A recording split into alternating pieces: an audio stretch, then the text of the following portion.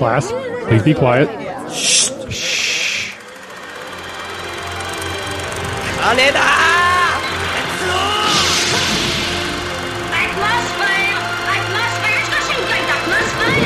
alive! It's alive! It's alive! It's alive! Any special message for all the kids watching at home? Stay out of trouble. Welcome to the RPG Academy Network presents Film Studies. Welcome, classroom. I am Kalum, and I will be your teacher of foreign cinema. But this time, yet again, I am selling out with an American blockbuster. We're going to talk about Hackers from 1995, directed by Ian Softly. But let's take attendance and see who is joining us today. Phil, could you briefly introduce yourself and tell me what type of teacher would you be at the film studies faculty? Oh, sure. Hi, I'm Phil Vecchione from the Misdirected Mark podcast and Pandas Talking Games. Game designer, podcast blogger. The type of faculty I would be, I'll be the super nerdy mechanics professor. I really like to break things apart and look at how different pieces of film and games and everything all interact with each other to produce the effect that we actually see and experience when we consume this kind of media. Oh, okay. So it's a game mechanics. It's not actual cars you're doing. Yeah. So I mean, that's kind of my jam, is to kind of break things apart, name them and talk about how they work and how they interact. Kira, what about you? Who are you and what sort of teacher would you be? I'm Kira Magrann. I'm a queer non-binary game designer in Columbus, Ohio. And gosh, I went to art school, so I'm cheating a little. I love film studies. It's one of my favorite things. So I'd probably be like the theory aesthetics teacher that would go into like deep art historical references from several decades of film. And yeah, those are the kinds of things like I really love talking about, like cultural significance and various viewpoints that artists are making things from. Ohio. That means, unlike me, you maybe had already opportunities to go to Acadecon, the convention from the RPG Academy? I've never actually been there, but yeah, it is on my list of places to go. Oh yeah, you definitely should, because the film studies is part of the RPG Academy. So I never went to Ohio and to Acadecon, but yeah, hopefully I will one day. So you definitely should, and anyone within the vicinity should. But let's go back to Hackers. Let's start with a little bit of content warning. Hackers itself contain quite a bit of profanity and even a tiny bit of nudity, so you are warned. Today with film studies, I don't expect us to use explicit language. We will keep it clean, but we still might depict scenes like 16-something smoking cigarettes repeatedly in that movie. Kira, tell me, what is your one-sentence review of this movie, and what's your rating on a scale of 5 stars? This is one of my favorite movies of all time. So, my tagline for the movie is one of the quotes that we used to say as teenagers in the 90s. And it was, "Mess with the best, die like the rest." So you would actually say that in schoolyards and so on? No, not in the school. Like, in the culture. Like, I grew up in Philadelphia as a teenager in the 90s. We would go to, like, warehouse raves. And, like, it looked exactly like it did in this movie. Oh, really? That's cool. It's the same culture, yeah. So, like, I was, like, a part of this culture that this movie is talking about. My rating is 5 stars. I'm very biased, though, because I love this movie. What about you, Phil? My one-sentence review for this is Scooby-Doo in the 90s if they had computers instead of a van and lived in New York City. And I definitely give this 4 stars for the movie and 5 stars for the soundtracks. Amazing. My own rating is 3.5 stars. You know, as I'm covering more and more movies, I feel like I need to look at what ratings I gave to different movies and put them side by side, so I didn't feel compelled to give it more than that in comparison with other movies, which I liked at least as much. Where I'm missing out tremendously, compared, for instance, with my wife, who loves hackers, is that I didn't see that movie in the 90s. I saw it for the first time around when I got with my wife, actually. So it would have been 2010, maybe 2009. So I didn't have the pleasure of being in the middle of it. But as I was writing the summary of the plot, I came up with my tagline. It dawned to me a connection. And then I came to our little G-Doc where we put our things, and I realized that I was exactly on the same line as you, Phil. Because my tagline would be, I would have gotten away with it too if it weren't for you meddling hackers. Absolutely. So definitely there's a Scooby-Doo vibe going on, if not some casting in common with Scooby-Doo, but more about that later. Because it's time for me to give the plot summary of the movie, which, as it is a tradition with me, tends to be over-exhaustive, especially at the beginning. Then we go a bit faster. So, spoiler alert, this review and the summary, of course, will spoil everything. So if you haven't seen this movie and wish to watch it, you should definitely go check it out before listening to the rest of this episode. Seattle, 1988. On a beautiful afternoon, a SWAT team raids a middle-class suburban house. The heavily armed agents break in and surprise an average mom, played by Alberta Watson, as she is preparing dinner. They proceed upstairs before knocking down a bedroom's door. Cut to a courtroom where a prosecutor is laying down the charges. Dade Murphy. The accused, Elias Zero Cool, has committed multiple criminal acts of a malicious nature. He possesses a superior intelligence which he uses to a destructive and antisocial end. His latest crime? He crashed 1,507 computer systems, causing a 7-point drop in the New York Stock Exchange. The camera pans, and we finally discover the accused, Dade Zero Cool Murphy, who is an 11-year-old child. The verdict? Dade Murphy. Dade's family is fined $45,000, and Dade is banned from computers and touch-tone telephones until he is 18 years old. The child is taken away from the court, surrounded by a crowd of journalists and flashing cameras. 7 years later, an 18-year-old Dade, played by Johnny Lee Miller, is flying with his mother to New York. As they are above the city, the urban landscape turns into motherboards and circuits. In the evening, Dade has not unpacked his moving boxes yet, but he's already busy typing on his computer. "What are you doing?" asks his mother. What are you doing? "I'm taking over a TV network, Mom." His mother replies, "Don't step late, honey, Push up, honey. and happy birthday." Happy birthday. While hacking a local television, Dade, now under the alias of Crash Override, runs into another hacker called Acid Burn. Despite Dade's claim that if you mess with the best, you die like the rest, Yes. he is the one getting disconnected. Shit on me. After a first day at school, full of the usual new kids in town awkwardness and pranks, including a non-existent rooftop swimming pool, Dade becomes part of a group of computer-savvy students.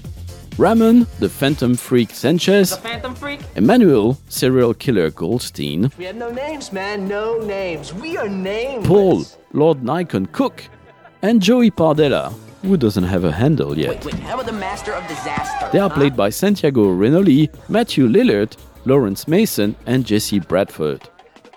Dade also found an antagonist/love interest in the person of the cooler-than-ice Kate, Just made an enemy for life. who is played by Angelina Jolie. She turns out to be no other than Acid Burn, the hacker who handed Dade his ass. And choose many shenanigans, with our hackers competing, clubbing, and watching Hack the Planet, a hacker team TV show by a duo called Razor and Blade. One day, Joey, despite still being a rookie hacker, breaks into the Gibson. This supercomputer is used by Ellington, an energy corporation.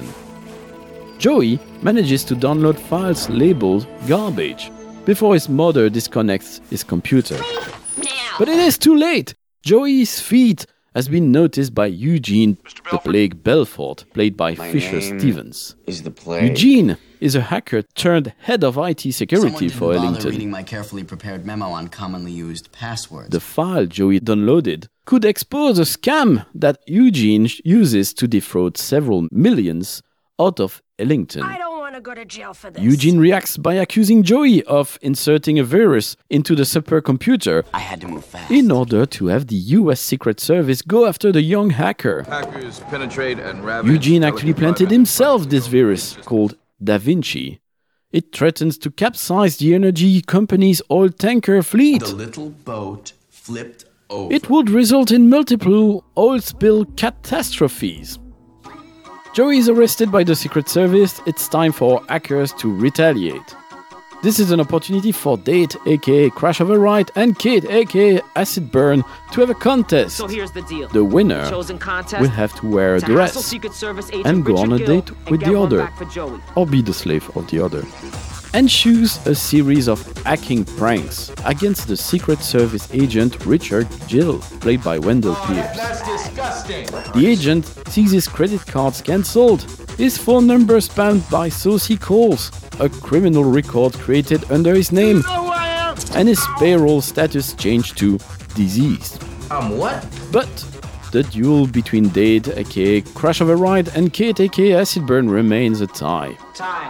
Meanwhile, Eugene's used Dade's record as Zero Cool to blackmail him. I need. Regardless, Dade and all hackers work out what is going on with Eugene and his Da Vinci virus. Whoever wrote this needs somebody to take the Dade fall. and Kate reach out to Razor and Blade from the Hack the Planet TV show. We need your help to overload the Gibson. They so need we the can kill help from Da Vinci hackers virus around the and world. Download the worm program. After learning that Dade is the legendary Zero Cool, Razor and Blade agree to help. But you are going to need more than just two media icons like Hackers us. around the world launch an attack on Ellington's supercomputer. Using this distraction, our heroes manage to get the information they need on a disk.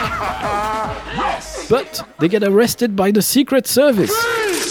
Hack the planet! Hack the planet! Yells Dade to the crowd as he is taken away.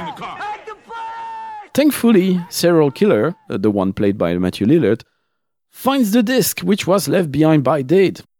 As Dade and Kate are being interrogated, Razor and Blade jam television signals with a live broadcast. Hola, boys and girls. Serial Killer is on screen. He reveals Eugene's scheme to the world, or the state of New York, I guess. Our villain flees, leaving behind Margot, Plague? his furious accomplice / love interest, Eugene! played by Lauren Bracco. That's a bit late to mention, but that's like that. Later, What's going on? Eugene the Plague go of Belfort me. is arrested on a Doing flight it. to Japan. I'll never fly Their this names airline clear, again. Dade Crash Override and Kate Acid Burn go on their date. I can't believe they decided you won. Dade was elected the winner, and Kate is wearing a dress. Guys felt it was the only way I'd get a date. Dade takes her to a rooftop swimming pool. From there, he points to skyscrapers. He has hacked them to spell out Crash and Burn. The end. I mean, technically it kind of looks like they're both wearing a dress on the date, but they don't say that they're both wearing a dress on the date, so maybe that's just my headcanon. No, I agree. I think I believe that Dade is wearing a date. I think they say in the last line, they only said he won so that they would go on the date. Yeah. Yeah. Also, I'm a bit old for that, but at the age they were, I would say if I enter the contest with Kate, played by Angelina Jolie, saying, if you lose that contest, you're going to be my slave and wear that dress / thing she purchased, I would be very happy to lose that bet. I have absolutely no issue with that. I think that is also heavily implied when she's like, not a good slave, dude, an annoying one. You have to do all my paperwork. She points that out. I thought that was so funny. They both have wet dreams on the topic, actually. Yeah, it's cute. It's so teenager romance, horny times. Yeah, it's funny. It's a very horny movie, but it's still kind of chaste at the same time. Yeah. Kira, what would you say was your favorite thing about the movie? Oh my God. I love everything about this movie. It's so cheesy in so many ways, but I mean, like I said, I'm pretty biased in that, like, I grew up in kind of like in this culture in the 90s. So it felt like it was a movie like for us, kind of like The Matrix. You know, it was kind of like the cool cyber fashion that was like popular at the time. That's quite fascinating for me because, growing up in Europe, yeah, even if I had seen this movie in the 90s, I mean, I was not exactly a well-informed, cool kid, but I would not have imagined that whatever it depicted was accurate in any way. So it's very interesting to hear that actually it's much more accurate than one could imagine. Yeah, and I mean, I knew some like hacker teenagers, but not like on this level of hacker teenagers. Like that part is kind of fictional in some ways, although it is based on a true story. They interviewed hackers from the late 80s to like kind of understand what kids were doing during this time period before the movie was made. So that's pretty wild. It's all like based on real stories. But the culture where it was kind of like cyberpunk, like cyberpunk clothes was part of kind of like the cyber goth culture at the time, which was pretty huge in Philadelphia. Like we would go to clubs and it was common to kind of see people wearing clothes like this.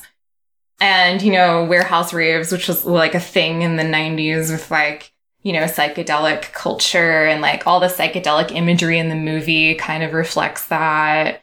It's just very subculture. It like hits a time period of subculture very well, which, I don't know, like nothing else really does that except for The Matrix. The Matrix is more like sci-fi styled, What else did I love about this? I don't know. There's just like so much to love. There's so many iconic lines from this movie.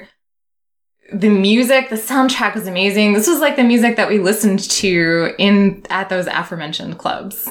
So like it was literally like, okay, it's Orbital and Prodigy and Massive Attack. It was just like the music of the time.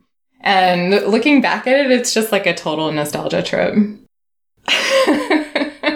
What about you, Phil? Were you on the scene as well? You were in the right age to enjoy all of that when it came out?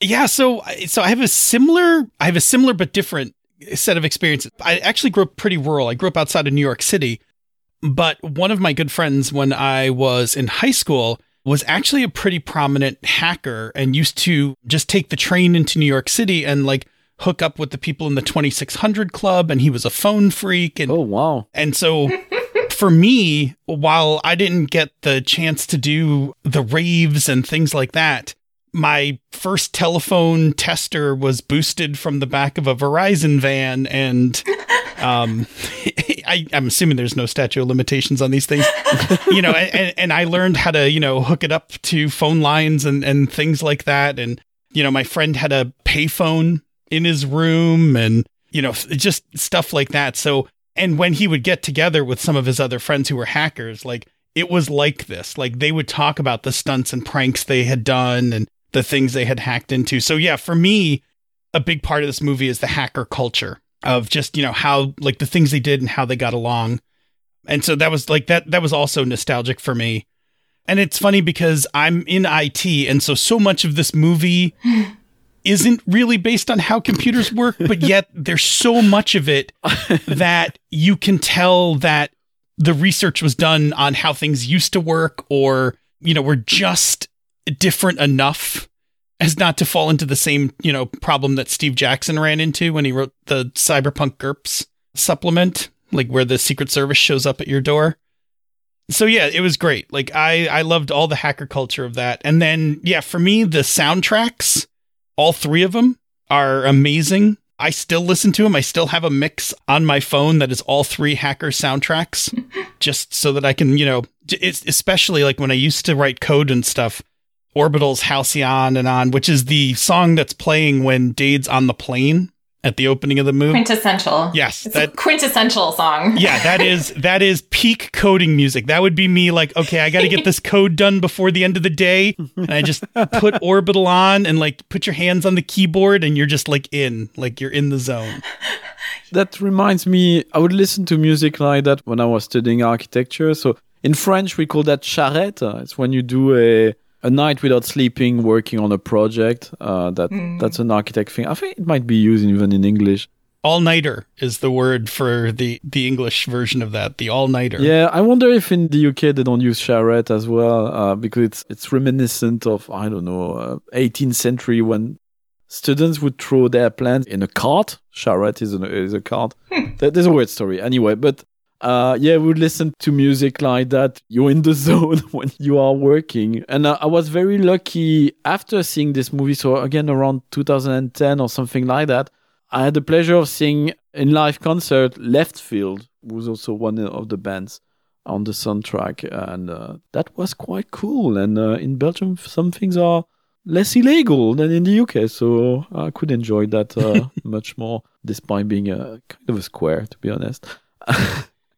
My own thing I enjoyed in this movie, I really liked the cinematography, and especially I was reading a bit of the trivia. There are loads of trivia about the culture, about the books they show are real things. There's a manifesto they read out. That's a real manifesto. There's a lot of nods to the real world of hackers. But I really liked that they decided that when they would show the inside of the computers or what was going on in terms of hacking, they are not using CGI as much as footage of models and remote control stuff with video processing overlays above them. I really like the mindscape, which is really, I guess it's got a sort of MTV vibe to it, which I really enjoy compared to other more recent movies where they would show you CGI or a user interface or something like that. I really like the use of stock footage also, especially in the first hacking scene where they're trying to control a local TV network and they pick different things they want to watch on VHS tape or some kind of tapes. I really, really enjoyed those scenes. What about stuff you disliked? I think actually, Phil, we agree on one thing we thought was not very well written. Yeah, I mean, I don't think, I don't think they do a very good job with Margot, who's the Ellington executive, who is the accomplice and / girlfriend of the Plague. Yeah, and it's a shame because she's a fantastic actress. I think she was later on in The Sopranos, right? Like she's fantastic, but like it's not a very well written role for her in this. And in fact, in my group of friends, one of the quotes we'd always quote was from her about losing all your toys, right? So yeah, not my favorite. And it's very hard for me to say anything else about this movie that I didn't like because I love this movie and I'm like Kira, I'm like ridiculously biased towards this movie. So the writing reminds me of 80s movies where it's kind of like a series of montages with a very loose story, like Real Genius. It's a lot like Real Genius. Yeah. Yeah, it's funny. It's not a campus movie, but it's almost. Yeah, the thing with Margot, I'm not sure what's her purpose in the story, because on one hand, I guess she's supposed to be there as a stand-in to get some exposition about what is going on at times with the computers and so on. But at the same time, each time they give this specific kind of exposition, for me, it was kind of breaking a bit my suspension of disbelief because the explanation were, really unnecessary and not very interesting. Like, oh, it's like a cancer, brain cancer. What do you mean? I don't understand. Yeah. It was very bad. I was kind of lost with the scheme of Eugene at some point, rewatching the movie yesterday also. I was like, what is going on? There's a virus, a worm. I guess it's simple, but the way it was conveyed, I was a bit lost by that. What about you, Kira? Beyond all the nostalgia, are there still things that you thought were not as enjoyable as the rest? Yeah, it's really funny because I think one of the things that made me love this movie the most is that it really feels like the diverse cast really feels like it is from New York City. They get so many people of different races and genders, and it feels like the city, you know? But, and at the time I loved Angelina Jolie's character. I'm like, oh my God, I want to be her. I want the elf hair and like the one piece wetsuit, motorcycle jacket. Like it was outrageous. Like she was so cool. But despite that, it does have like, I mean, it's kind of sexist. It does have like the sexist camera angles. It's like, let's see Angelina Jolie's underwear in the pool. You know, she is treated like the girl of the group. Which is unfortunate. And there's like that wanted ad where it is kind of transphobic. Mm-hmm. You know, despite there being like lots of queer and trans styles and people like kind of undercover like characters, like some of the characters are kind of queer, even though they don't come out and say it. So it's kind of weird. Like that juxtaposition is kind of weird in that like it feels progressive, but they definitely made some mistakes that were pretty common at the time. So that ages less well over time. I'm afraid that transphobic wanted ad flew over my head. Would you mind tell me what it's about? Because I'm not sure what you are referring to. So when they're having the hacker battle, when Acid Burn and Zero Cool are having the hacker battle to go on the date, and Zero Cool sets up the wanted ad for the FBI agent, and then all those people start calling him. The wanted ad is asking for like trans people, but it's kind of played as a joke. So it's not super great. Yeah, I can see a little it touch now. of kink shaming, and there's a few things. Yeah. And on the one hand, it's like I think all of these characters in this culture are like very welcome to all those things, and those things exist in the movie too. Like the movie is kind of kinky and queer, but then they have this ad that's played as a joke, which is like the opposite of that. So it's just kind of weirdly placed. It's uncomfortable. Moving forward, I mean, are there more things you liked and disliked that you'd like to discuss before we move to the next question? Kira, did you say you said all the like clothing and costuming and stuff, right? Because like that stuff's amazing. Like even all the way down to how the laptops are done. Like everybody's distinct laptop backgrounds, like all of it. I love.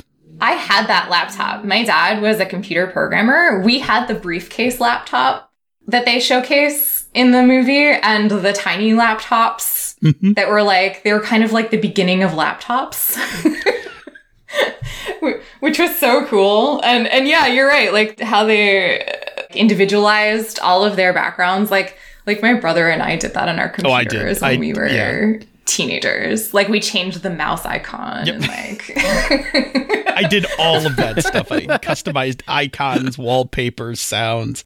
There's a YouTube channel called Hackers Curator where this guy goes through and he like builds replicas of props from the movie, including like most of the laptops and a number of the costume pieces and stuff like that, like Dade's jacket, Kate's backpack, things like that.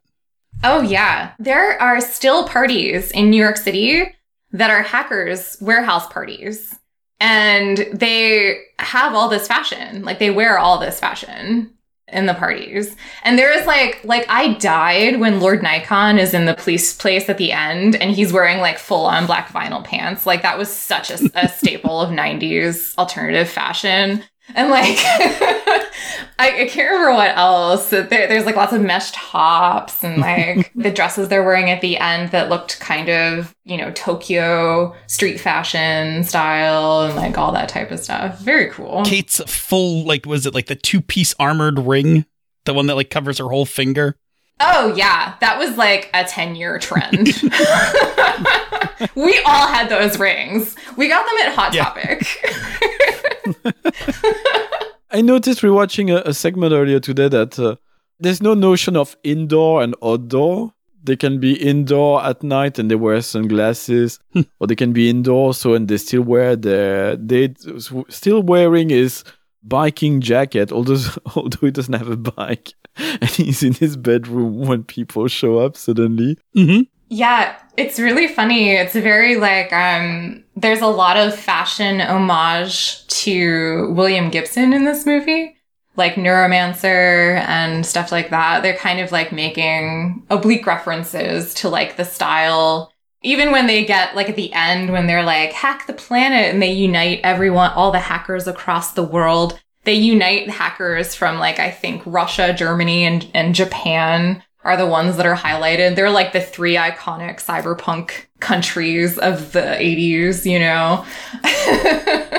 It's just, like, there's lots of, like, really subtle stuff in there like that that's just really great. The big mainframe is called the Gibson. And it's called the Gibson, yeah.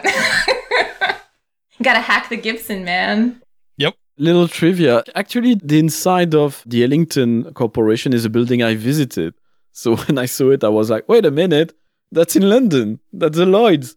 That's a rather famous modern building which you can visit on special days. And it's got such an iconic interior, which is really cool. And the outside, it's really cyberpunk in itself, seeing that building. And we even have Dave Stewart from Eurythmics, who's the hacker in London during that sequence. So when you see Hackers of the World. In a somewhat oblique way, and I think, Kira, you know Rob Abrasato as well, right? Yeah. Rob's sister went to the high school that's in Hackers. Oh my god. Oh, wow. What? Actually, I was reading, again, there's so many trivias about this movie. Apparently, the swimming pool on the rooftop is an actual joke from the initial building of the Stuyvesant School. There used to be the joke that there's a swimming pool on the 6th floor, although the buildings used to have only 5 floors. So it's not even, even that is something they borrowed from real life in some fashion. It's so many stuff like that. It's really amazing. That's cool. I didn't know that. But Gibson, Neuromancer, fans of tabletop role-playing games are probably fans of as well. Phil, would you recommend this movie to tabletop role-playing games fans, and why? So I'll say yes, because one of the things that happens in the course of the movie is a heist. So it's a great classic heist, and actually it uses a whole bunch of hacker techniques, right? So there's dumpster diving in it. There's social networking, right? Where, they try to, they coax passwords out of people by walking through the office and talking to people and stuff. And then, there's the actual hacking. So as well as the diversions, right? So messing up the traffic lights and all that. So all of it it's a classic heist, and it's great. I love it in terms of, treating it as a heist and kind of looking at what they do. So yeah, for role-playing purposes, so many role-playing games, especially if you're playing a cyberpunk game where, heists and jobs are, pretty much a mainstay. But even if you're playing other genres, like, it's a heist movie. Heist movies are always good material. So you mentioned the dumpster, and there's the scene with the skyscrapers at the end being lightly messed up. It's completely left field of a thought, but I was wondering, is Fight Club a hackers for middle-aged people? Because I don't know why, but I was like, are there connections between those two movies? Because there were some things I thought there were similarities. That's interesting. It's like the more radicalized, like after everything doesn't work, they get like, more desperate, more radical. Yeah, postmodern, nihilistic, sort of things. Yeah, they are both countercultural too. Like, they are both like, the system isn't working for us. We need to do something different. But what about tabletop RPG fans, Kira? I'm sure you would recommend it, but why would you recommend it? Yeah, absolutely. I mean, it's a classic cyberpunk story, and like Phil said, it is a heist, and like so many role-playing game scenarios are basically heist scenarios, regardless of what game you're playing. It's kind of like, the bad guys are over here and they have something and you have to sneak in and get it. Or you have to, somehow work against them through a series of actions.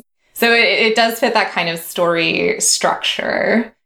And also what I think is really useful about it as a story is like I was just talking about, it has the low-life subculture hackers who are the main characters against the corporation in general. So against like the larger system, or against things that are kind of, that seem insurmountable as far as odds. And it's a team of friends working together to fight them, right? So it's very like, the team of main characters in Hackers could be your players in your game. Mm-hmm. Absolutely. You two are convincing me, because I was coming out of it a bit unsure.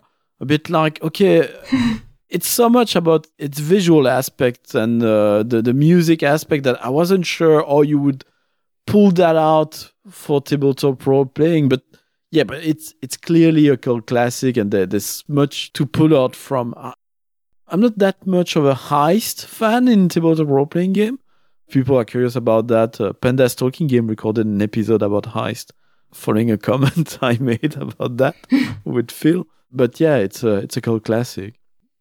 So if it's good for tabletop RPG fans, that would mean, I guess, that you could translate that in a role-playing game. But what role-playing game would be great to adapt this movie? I'm working on a game that is partly inspired by this movie. Oh. Because this movie is very like, this is kind of like a genre of cyber tech hacking movies or media. And it's very William Gibson in a lot of ways, in the way that it's not like a power fantasy cyberpunk game with lots of guns, but it's just that you are kind of like hackers and you're just good at technology and that's all that you do.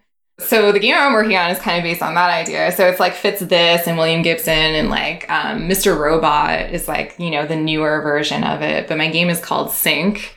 It's a Powered by the Apocalypse game. But you could really use like any noir urban style game to play this. And another cyberpunk game that would be good for it is The Sprawl, which is also based on William Gibson, but is more heist focused.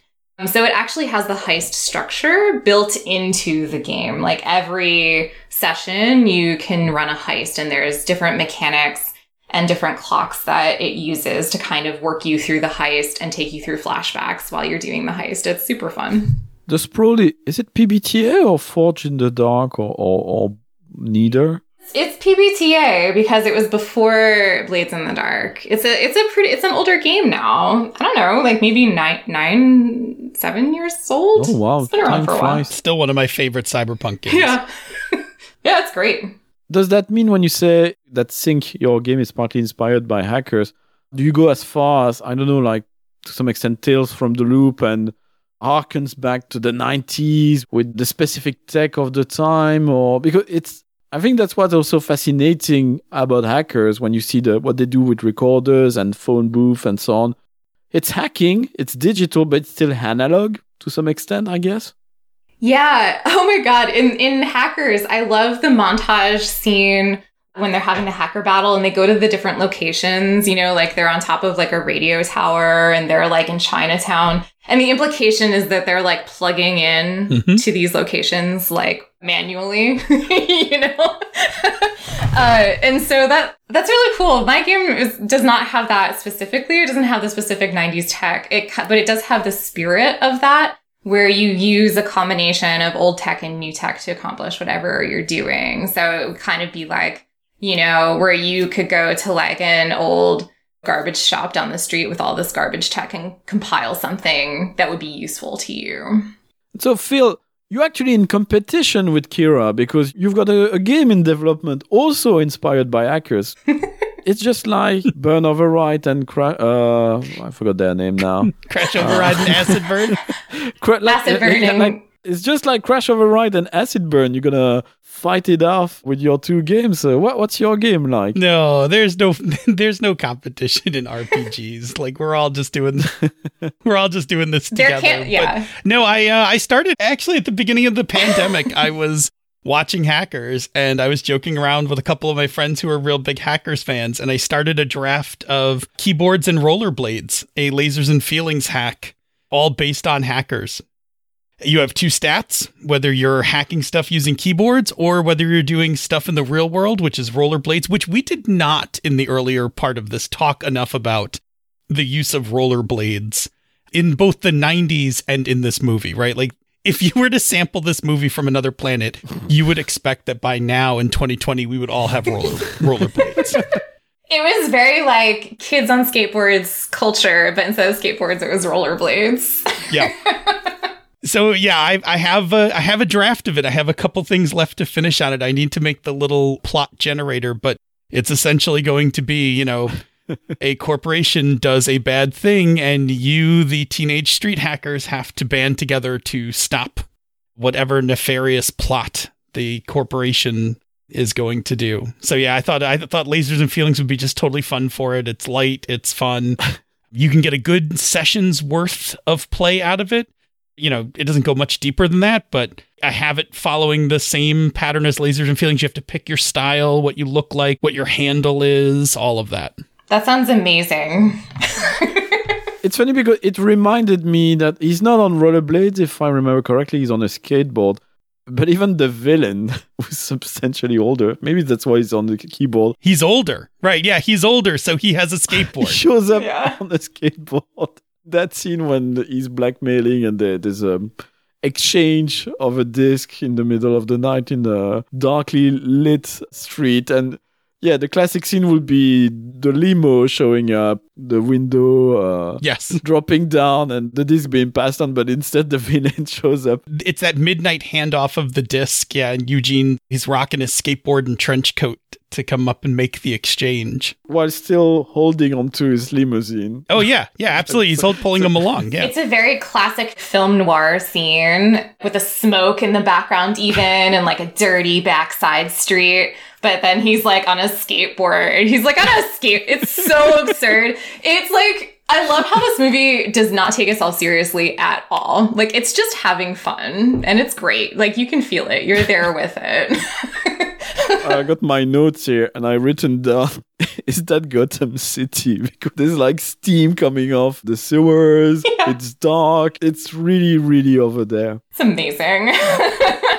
You know, I worked in a startup in the late 90s, and there was somebody who rode a scooter through the hallway of the office to go to meetings and stuff. Like, that is not as far-fetched rolling around the office as it would seem at the time. Yeah, it was a thing. That's true. It's a great tradition of film studies that I talk about games I have not actually played. So what I say is based on assumptions. But I was thinking it could be interesting to have a hack of Alice is Missing to translate hackers, because you would play through your phones, exchanging text messages, or you could do it on laptops, of course. You could even have an interface matching the 90s interface. The action would take place through this exchange of text messages and maybe having a few recordings and videos that you could exchange now and then. Has any of you two played Alice is Missing? I really want to play it, but I couldn't find an opportunity yet to. I haven't played it. I've seen a lot of people compliment it, and it seems like a really cool game. Yeah, I haven't had a chance to play it yet either. I think we were trying to organize it before the pandemic started, and then we're like, well, it seems a little dark. Yeah. Yeah. Well, if things get lighter, I will contact you too. Now I got 2 players to try it. Deal. The other game I was thinking, again, on games I haven't actually tried yet, but I heard a lot about them, is Tales from the Loop and Things from the Flood. And the aspect from what I heard of those games, which I think would be matching with hackers, is this idea that you have a group of young people that older people don't listen to or don't keep tabs where they are going and what they're doing. Maybe there's something there to an aspect which is slightly less cyberpunk. Talk about hackers. Yeah, you're right. Anything that kind of captures that like teenage rebellion would be pretty good for this movie, I think. I've actually run both of these. I had actually a pretty long Tales from the Loop campaign and a somewhat shorter Things from the Flood campaign using the same kids, like brought them from Tales from the Loop into Things from the Flood. Yeah, I love this game. It's got these great archetypes for the different kind of cliques of characters. So the Things from the Flood kids, the teens, would work perfect for this because they are very 90s archetypes. And the mechanics are built for solving mysteries. So it would work out perfectly in terms of like if you were writing sessions for this, for them to kind of discover and learn what's going on, and then to, have the, where they take action to stop it. That is pretty much the same flow in Things from the Flood. Since you present yourself as someone who likes to tinker, if you would be to run hackers with Things from the Flood, are there things you would change or that you would adapt? Not a ton, because they have I'm pretty sure if I'm remembering this correctly, they have the equivalent of like a hacker skill in it, and they've got things for messing with technology and stuff like that, as well as then kind of the physical stuff. I don't think you would have to do a lot. If I was going to hack it to specifically play the movie, I would probably go through and look at all the archetypes and maybe make some of the archetypes kind of like different subcultures of hacker culture. So maybe a little bit more of a phone freak and somebody who's somebody who likes doing hardware stuff and things like that. But I don't think you would have to do anything drastic. It's a bit like you would be playing an adventure and everybody is a bard. They all have different subclasses, but they kind of are all the same class. They're all the splicer, they're all the hackers. They're hackers. Yeah, absolutely. I mean, very little tweaking you could do it very easily. Beyond adapting directly the whole movie into a tabletop role-playing game or its premise, are there concept ideas that you find especially interesting that you would like to pull out and put in other games which are not necessarily cyberpunk, they can be something else, from the movie that you especially enjoyed? I do really like how it positions the characters. So how they're just kind of normal people who have like a cool talent, and they're using that to fight corruption and like stop an ecological disaster and shut down people who are stealing money from people. So I think that is like a cool setup for like any kind of game, like when you're thinking of like where to position your characters, especially marginalized characters. That's like a good setup. Continuing on that, I think what's quite cool with hackers is that, often there's the notion of underworld, and there can be an underworld fighting against the man, against the powers which are in place. Mm-hmm. But often this underworld is described as, it's all dark. Here you see all this counterculture, but it's bright, it's got colors, they're having fun. It doesn't feel threatening. We mentioned The Matrix, and everything is happening in basements, while here it's happening in colorful places with diverse people. I guess they're delinquent. What they do technically are crimes, but they don't feel like criminal organizations. They feel like rebellious counterculture. Yeah, they're very punk rock. Like, they're very, like, they care about political issues. A lot of hackers get started trying to find workarounds from big corrupt corporations that are stealing from all of us, right? That's the main theme of, like, kind of hacker culture. And I think that is, like, really transferable to lots of different settings or stories or characters, if that's kind of the main theme where you're like, hey, rich people kind of suck, the cops kind of suck, we're here writing manifestos to make the world a better place. That's what's really cool about this movie, I think, at its heart, And it's like just a cool, like, sci-fi type aspect to that story too. Like you said, like The Matrix, while being like a big trans metaphor that we know it to be now, right, is much darker in its aesthetics. It leans more into the goth side than the punk side. A lot of things nowadays take themselves very seriously. Yeah. It's refreshing that this movie is not self-demeaning at all, but self-conscious and lighthearted. I do miss that, because we are still in the dark, grim era of genre for a lot of things. So whenever there's something very colorful or hopeful, it's kind of cool. And it was cool to kind of watch this movie and be transported back to a time of like internet hopefulness, where like a lot of people, a lot of artists and subcultural people and tech people were like looking at what was happening with social structures on the internet and thinking like, oh, wow, this is going to be awesome. We're going to be able to do so many things with this. And, we are where we are today, of course. But this movie was still in the like hopeful set where it's like, this is new tech and it has potential. This is what it could do. I think it would be so cool if we can like remember that tech isn't, evil. Tech is a tool that we can use to do good or bad things. Yeah, I remember the early days of Wikipedia and stuff like Hospitality Club or Couchsurfing, which even that has gone sour now. Yeah. This big enthusiasm for, when you're connected now, we can interact with one another wherever you are in the world, and we can find information and we can do stuff. There are still stuff which I find amazing nowadays, but yeah, we tend to forget. I mean, since the pandemic, I'm subscribing to a service to learn musical instruments. I'm learning the ukulele and the guitar. Cool. And when you think of it, that's amazing that you got this tool so well designed for me to learn that. And it's mind-blowing. It would blow my mind when I was a teenager. But now there's so much going on that even the little bright element that we have today, we tend to forget them.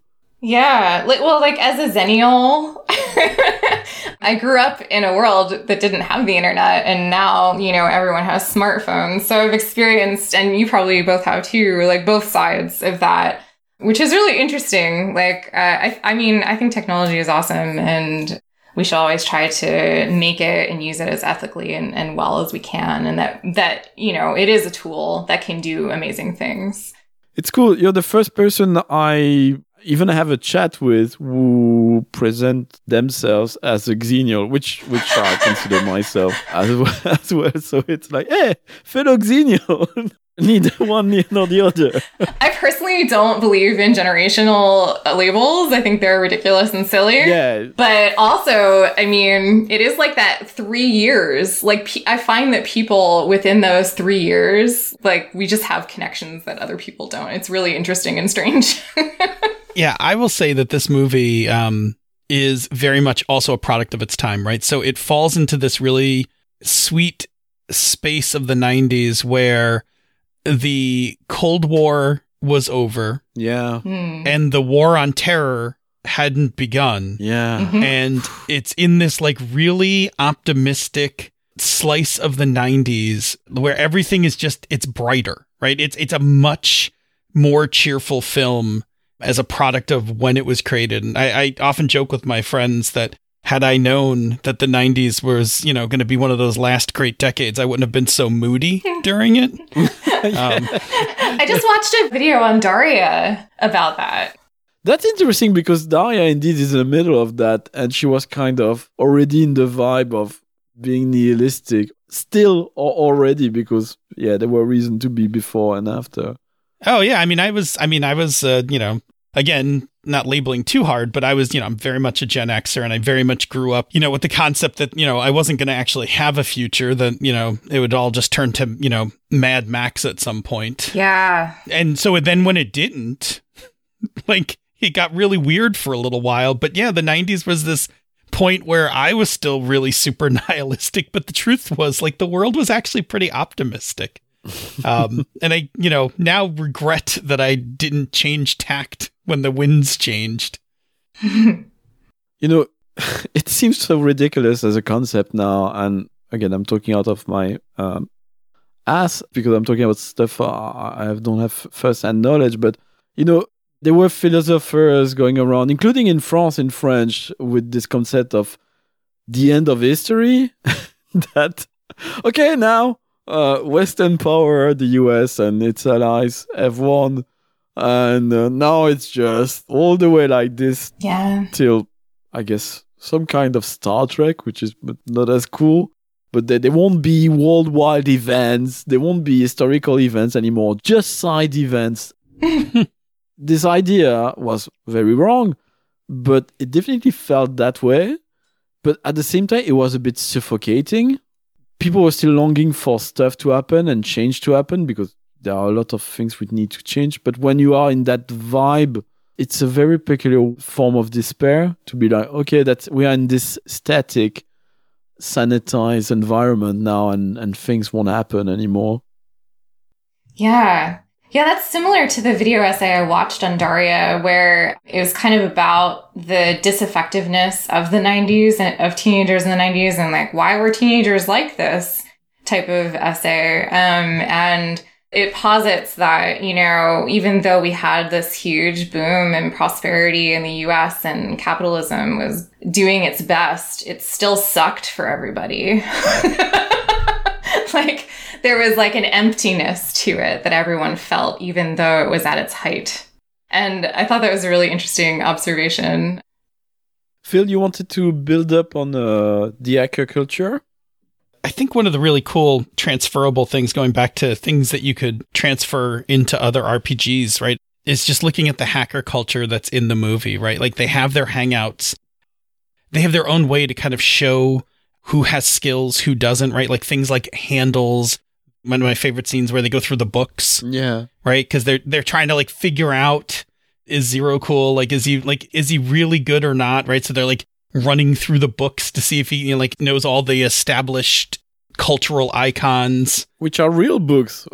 I find fascinating also. The fashion, even the way, like even in hacker culture, like they wind up having a rivalry. Like they had turf, right? Like the whole thing started because Crash Override went into a system that was acid burns.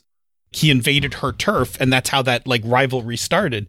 If you look at it through the movie, one, it totally works if you're going to do any kind of hacker culture in another game.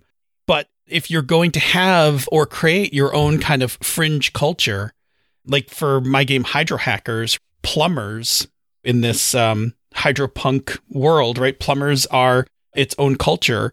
And it's an underground culture. And so how do they, like, where do they hang out? How do they show skills? What are their cultural icons, fashion, those kinds of things? So you can like take those ideas and kind of figure out for your setting how an underground culture might have those things. From what I heard from Hydro Hackers, again, a game I can talk about without having played at all, there's quite a bit which is about the community, and that's also something we see here. They got their hangout, but it's more than a hangout. There are people over there they interact with, and they can support them, even with the TV show. I'm a big fan of the idea of role-playing games that are about supporting and building communities. And so I picked it up years ago in a game called Underground, and I've one way or another, it seeps its way into designs that I work on. I just love that idea, and it's very much part of Hydro Hackers. Sounds like totally my jam. I love stuff like that. You know, the next time Origins is safe enough to appear at, I will totally run something if you like. Yeah, let's do it. Run it online. I cannot come to Origins. I could do that as well. I could also run it online. Kira and I overlap at one convention, so I know like we see each other at Origins. Yeah. Unless my financial situation changes dramatically, I cannot travel yet. But if some hacker has got, you know, they're slicing salami and they got a few million or just a single one they don't know what to do with, they can put it on my PayPal me, which is linked in the description of this episode, and I will very happily fly to Origins. Cool. My own thing, it really resonated with stuff I'm very interested in at the moment in tabletop role-playing games. It's when they were hacking, you had a bit of computer interface, but not that much actually. It was more psychedelic. You see what they're doing, but is it what they're doing or is it how they're picturing it in their head? There's a lot of visuals like that. So it's more about the mindscape and the context of their actions. I really love the scene when they're taking turns at working out a solution to help Joey.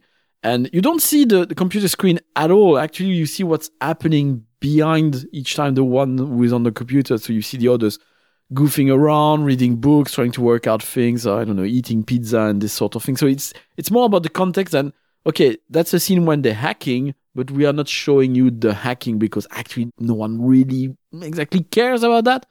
It resonates with me because it makes me think of things like, I thought with superheroes, for instance, that Masks, the new generation, really blew the things completely in great sense that, okay, if you want to play superhero games, it's not about balancing out with points and skills and so on.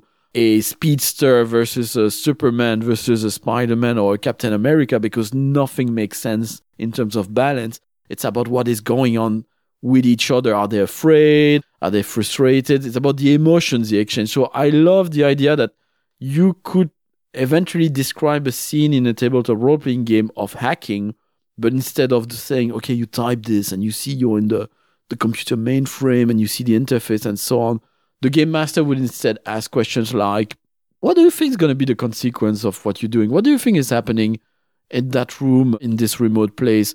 What are you thinking about at the moment? Or what is going on behind you? I think it's something we should lean into much more in tabletop role-playing game, try to focus.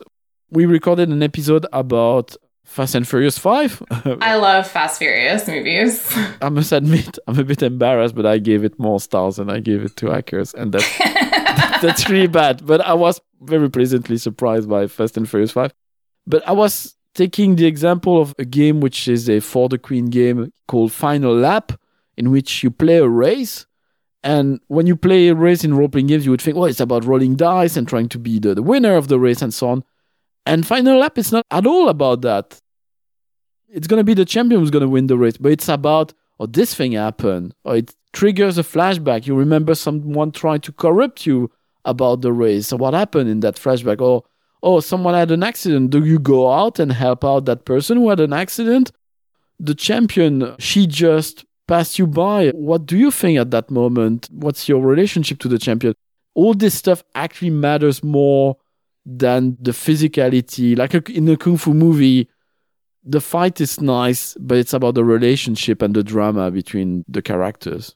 Mm-hmm. Yeah, I think that's my favorite way to play games, actually. I love, I think characterization and character drama and growth in relationships is probably my focus of all games. And so I care less about the technical information and more about how can we get more of this character story and drama going, and what's actually going on in these characters' minds, what are they thinking or feeling. One of my favorite GMing or just role-playing techniques in general is asking someone directly, what does your character feel about that? Mm-hmm. Or what are you thinking right now in this situation, or getting them to monologue a little bit their internal feelings.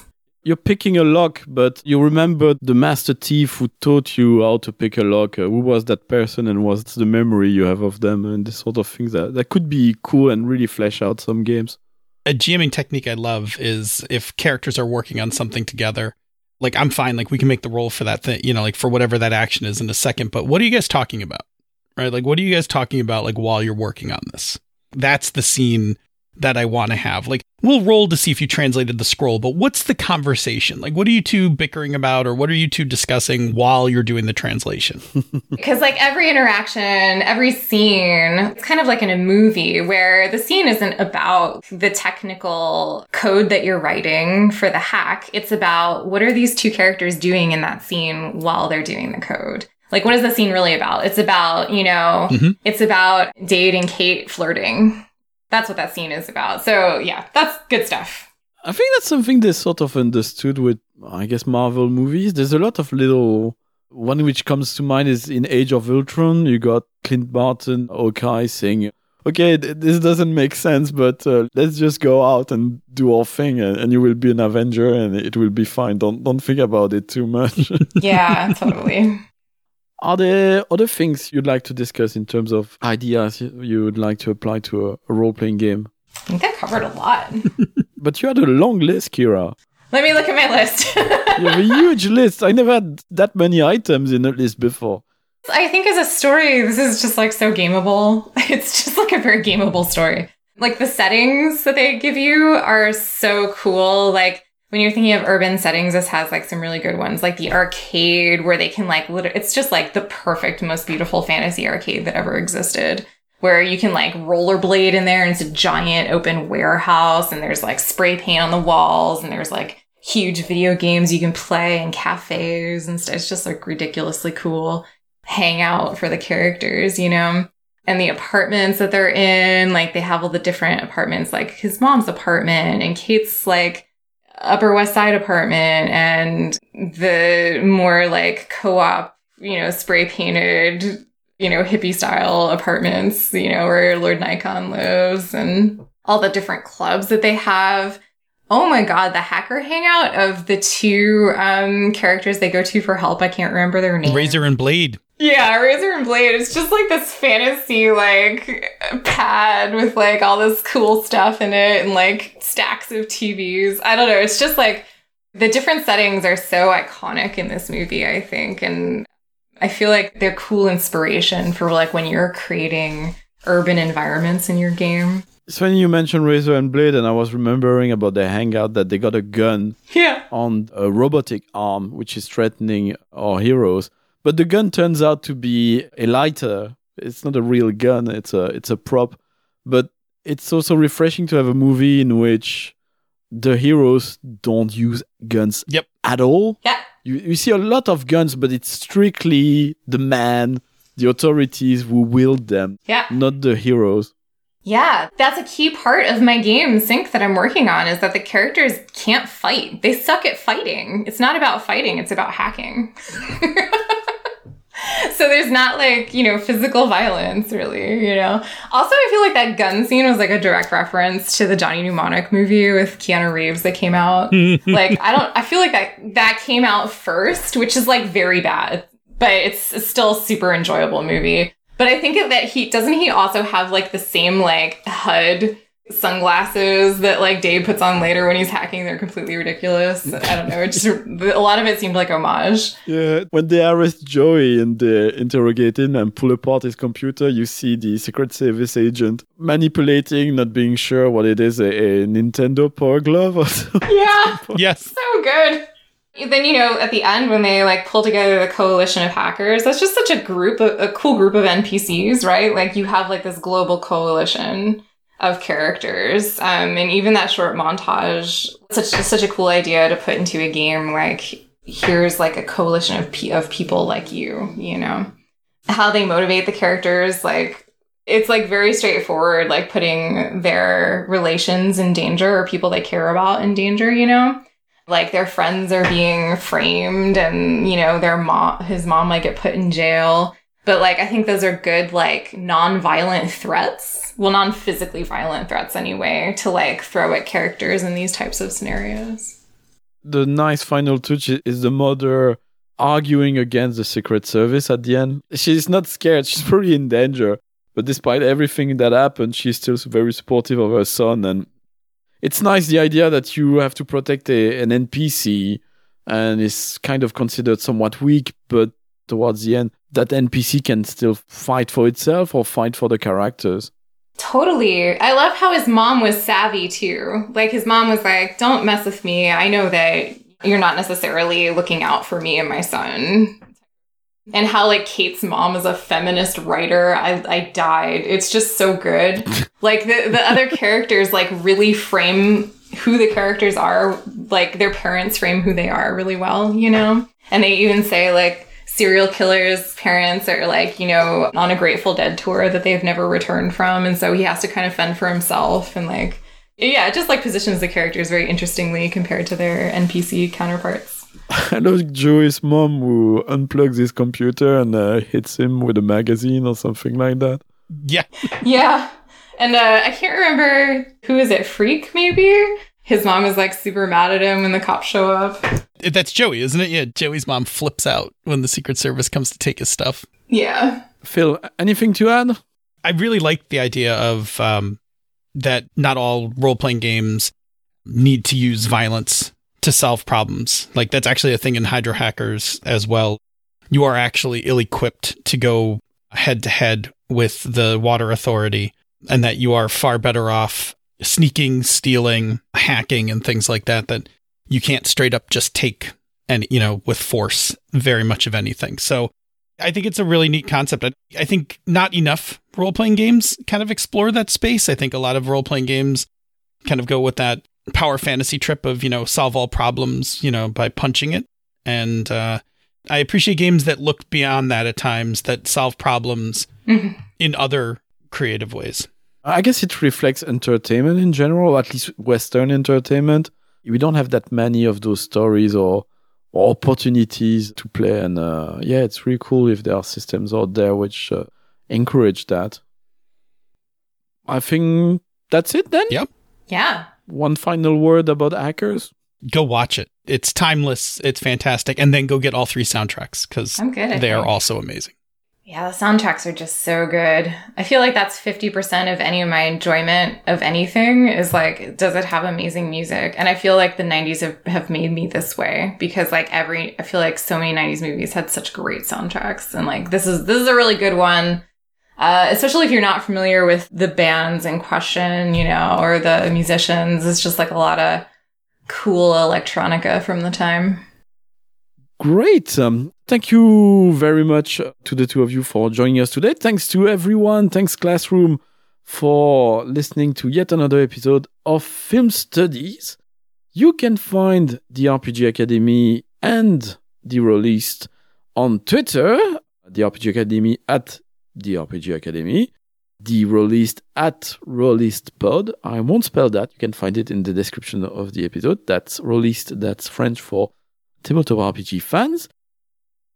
You will find our shows under the RPG Academy and the Released also on pretty much any podcatcher of your choice. And we have that in common with the RPG Academy and myself, that we do all this through our love for the hobby, but we do have expenses. And if you would consider supporting the Released or the RPG Academy via Patreon, it would enable us to do more stuff, to record more stuff, maybe go to Origins to play Hydro Hackers with Phil and Kira. Coming back to you, Kira, it's your last opportunity to plug whatever you have going on and maybe tell people where they can find you when you wish to be found. You can find me on Twitter at Kira Serpentine, where I post pictures of my cute snakes and talk about games and do a lot of wildlife photos as well. I currently have a Kickstarter running, which is cool. It's for my game Fly Softly, which is about butterfly hybrids in the near future, kind of working to make a better world. So it's a solar punk game. So you know, it's genre adjacent to hackers, I guess. Great, and I will include a link in the description. What about you, Phil? Misdirected Mark, Pandas, so much going on. Tell us all about it and where to find you and all this stuff. So you can find me personally on Twitter at DNAPhil. You can find me on the Misdirected Mark podcast, which you can get wherever you normally get your podcast, or it streams live on Twitch Tuesdays at 8 p.m. Eastern. You can also catch me on Pandas Talking Games. That you can also find wherever you get your podcasts from. I post occasionally at Gnome Stew. And when I'm making stuff, which I'm not making too much stuff during the pandemic, you can find those things through Encoded Designs. But mostly I'm kind of in low power mode riding through this pandemic. Pandas Talking, I see the opportunity of having you directly to tell you that a croissant is not a type of bread. Uh-oh. Bird. Just saying, but yeah, if you search over there are discussion about croissant being a bread or not. It's not. I'm going to plug one extra thing I was forgetting about. By the time this is out, you should be able to purchase my very first game. It's called Paris Gondo, the life-saving magic of inventorying. If I sum it up, it's picture Marie Kondo, but she would advise murder hobos to go on dungeon crawling. So it's all about sparking joy with a game about tidying up your inventory and casting away encumbrance forever. So again, there will be a link in the description here. Thanks everyone.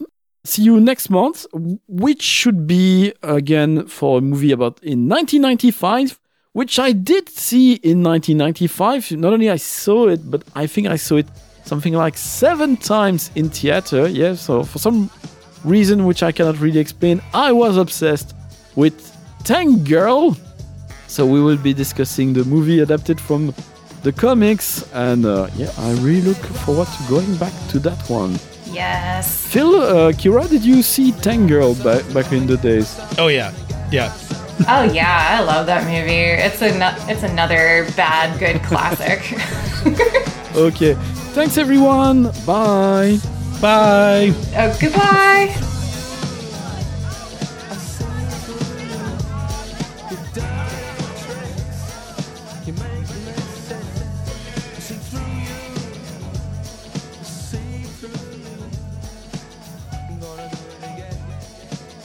Gonna do it again.